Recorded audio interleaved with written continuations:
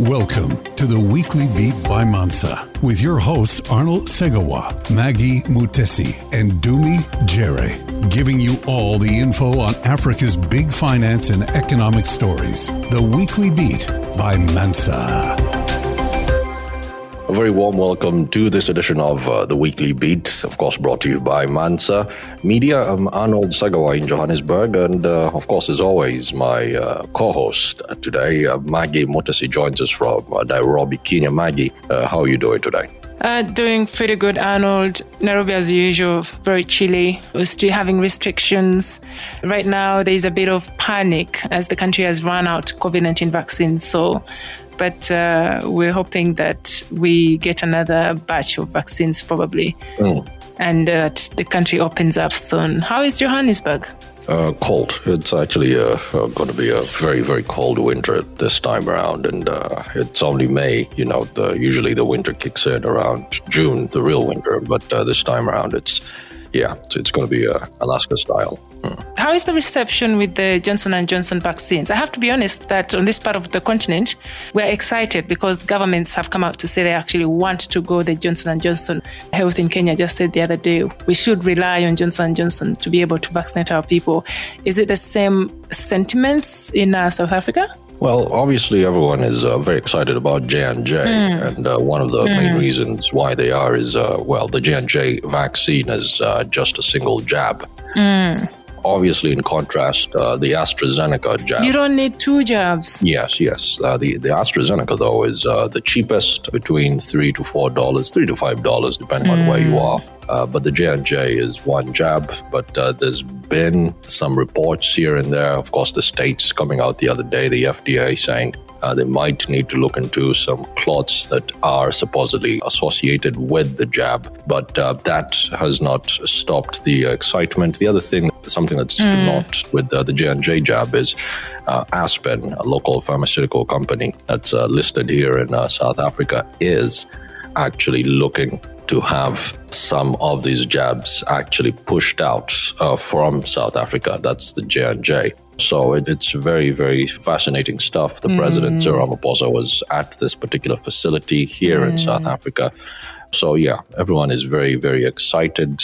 Do you know what hit me so deep today? I was listening to, I think, President Ramaphosa saying only 1% of vaccines have actually come to the entire continent. And the sad bit, which I also read somewhere on Twitter, I was following the thread, is that there are countries that haven't even vaccinated a single person. It really hit deep. And I think for a moment, I felt like it can't be that it's just 1%. There has to be a problem. Anyway, I just had to bring it up because personally, I'm also waiting for when I can have my COVID vaccine. I mean, you're raising very, very pertinent issues. And the other thing is now we're at a phase where we need to start having serious awareness campaigns about the efficacy, the role of the vaccines vis-a-vis us getting back to the normal that was in 2019. Oh, yes. And look at the states. I mean, the US is now looking at offloading close to 20 million jabs because right now their supply is superseding their demand because people are simply not taking up the jab in certain parts of the states. You know, Canada is another fascinating example. They bought close to 4 times than the population. But there's a lot that goes into that conversation that we might need another 15 podcasts for. But we digress. This particular podcast, we actually wanted to touch on sovereign wealth funds, one particular one that actually profited from 2020, Nigeria's sovereign wealth fund. Very, very fascinating stuff. One of Africa's largest sovereign wealth funds rode this particular wave of U.S. tech stocks. I have to say to a banner, to the tick, the Nigerian Sovereign Investment Authority. We saw a surge of close to 51% in assets that took it over $2 billion US. Maggie, sovereign wealth funds on the continent. Tell me, what's your 2 cents of some people actually picking the right stocks in 2020? I think, I'm glad we are touching on this, Arnold. One is the fact that there's been this conversation around that we have to build our own solutions when it comes to financing, when it comes to development. Definitely, as a continent, we have to be self-reliant. Now, looking at the progress, of course, with the Nigeria Sovereign Wealth Fund and the investment they are making and the strides that are being made, there is a chance even for a country as corrupt as Nigeria to be able to put money together. Because I'm assuming, and I just want us to break this down, Sovereign Wealth Fund, this is bringing money together. As a nation, sometimes you invest outside the continent, which has been the case most of the time.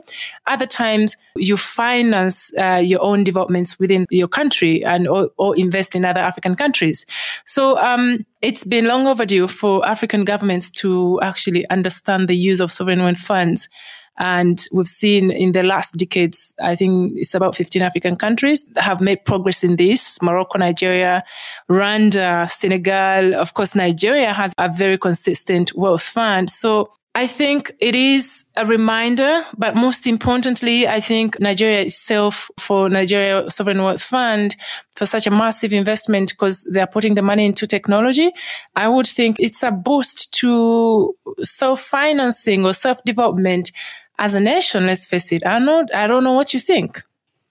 Well, most of these usually take Norwegian example. Now, Norway set the tone when it comes to our sovereign wealth funds. They did realize a long time ago that their oil will be depleted. Yeah. So they started what they call a stabilization kind of account where the money that the revenues, not money, the revenues that do come from the oil proceeds were pushed away on this particular fund, and they would finance a very, very small part of their fiscal requirements from that money. Otherwise, from those revenues. Otherwise, all that would actually just accumulate for their great grandkids. Basically, that was the idea.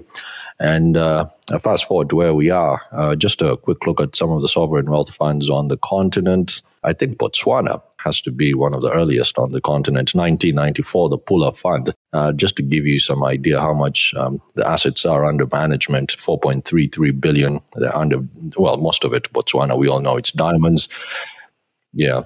But Libya actually is the king. Started in 2006.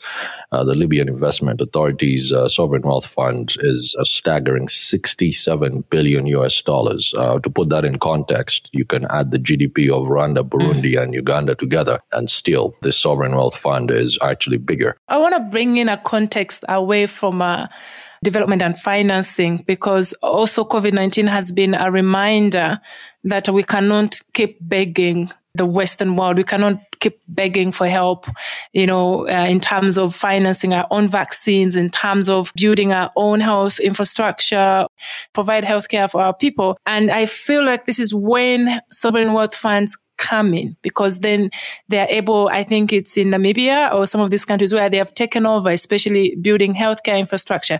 On a personal basis, because I've actually contributed to the fund, the Agaciro Fund in Rwanda. And right now, I think as of 2019 or 2020, it was at $200 million. But when I remember that as a public servant, because we used to contribute, I think 1%, I need to be sure. Yeah, 1% was always deducted from the salaries of public, servants to go to the Agaciro Fund. And I gotta be honest with you, Arnold, even when I remember I was leaving Rwanda to go work overseas, I remember asking somebody, how do I still contribute to the fund? Because it was not just about the fund, it was about the pride. The fact that, there is money being put together to enhance infrastructure development. And of course, for the case of Rwanda, it's a different case because there is zero tolerance to corruption. You see things moving, especially when they give you accountability of how the money has been used. You even feel like you want to give more because there is that sense of pride that my country actually has something. I'm part of a common goal through savings. So away from that, that's another component I wanted to bring in from my own personal experience. And when we had a chat to have this conversation, I remember saying to you, this is a very important conversation we actually need to bring out, that sovereign wealth funds have proven in the past, like you said with the Norwegian experience, that they can get a country develop some different parts, different infrastructure projects, because you have the ability to finance yourself. like you've mentioned, the Botswana Sovereign Wealth Fund, I think that's the one that probably took over the healthcare infrastructure development in the country. I mean, there is this money you have and you're planning for your own development. I don't know if African governments have actually got this the way it should be. Maggie, I'm going to jump in here because I'm on the Agachiro website, and this for me has always been a problem with some of the African sovereign wealth funds. I've tried to write and follow many of these over the years, and I'm on the Agachiro Development Fund's website, and the quickest publication that I can see, well, the latest is actually the 2018 financial report, published ending 30th June 2018. Now, for me, this is a big problem because this is their annual report and financial statements. I have no idea what the portfolio looks like 3 years later, and if we're to look at the big sovereign wealth funds, we're talking Kuwait, away from the Libyas, we're talking the big boys, we're talking the Norways. They thrive in transparency, and each and every investment that they make, they actually put out there. The reason why we bring in Nigeria in this particular podcast is because they realized, they decided to bring in some Harvard alumni, all of these, of course, Nigeria, Uche Orji, the head of the Nigerian Sovereign Investment Authority. Yeah, he's worked with Goldman Sachs. He's done this. I'm not saying that's not the same case with all the other African sovereign wealth funds. Maybe it is, maybe it's not. But we need to take this more seriously and make this become a real business where it's do or die, And if I'm looking at financials from 2018 and 2021, I am sitting on the fence. Okay, I mean, there are two things that have always been... Fact. That's on the website. I know. There are two things that have always been really critical, I should say, when it comes to these funds across the continent. One, of course, is accountability, openness, and governance. Governance, we've seen what has happened in Angola, the corruption scandals with the former president's son and the fund and all of that. Now, when it comes to the openness and maybe how the funds are really used, I think that's something we need to explore. Nevertheless, I don't want to be the prophet. I always say I want to be optimistic. This is what I'm going to say. First of all, just to take a step back to Nigeria's investment into technologies, it's proof for me that African countries can actually be financially innovative. And you mentioned yourself, countries like Nigeria have to diversify because they are so much depending on oil, countries that depend on commodities and all of this, that the future is very fragile for them. Because when there are shocks like COVID-19 or, when the prices drop, then there's a big problem. But then when you have sovereign wealth funds, you're able to diversify resource allocation and, of course, adapt to different economic development, or I would say economic context. And I know you and I have had this conversation on a different level, especially when we talk about Africa's growth and all these oil-rich countries. And the question has always been, how do you diversify? How do you do this and that? But there's a chance for me, I think, with the funds for countries to invest in different things, especially invest within the continent using these funds. Sorry, I've driven away from the transparency of the Gachio, but this is a conversation I definitely hear you, and definitely that is something that we can pick up. But Maggie, thank you for that. I'm afraid we've actually run out of time. If you do want to catch up on anything in the course of the week, anything that you missed, just visit mansamedia.africa. On Twitter, we're at Mansa_media. I'm Arnold Segawa in Joburg. Maggie Mutesi reassuring us that the website will be updated. That's the Agachiro Development Fund, which is Rwanda's sovereign wealth fund. Just to give you a quick brief on the numbers, Libya's Libyan Investment Authority, $67 billion. Botswana's pool of funds, $4.33 billion. This is per last year, actually. Angola's, my God, my Portuguese is terrible. Fundo, so Soberano de Angola, 2 billion. Yeah, there's some heavy hitters. Then at the bottom of everything, there's, I think, Equatorial Guinea's Fund for Future Generations, $18 million.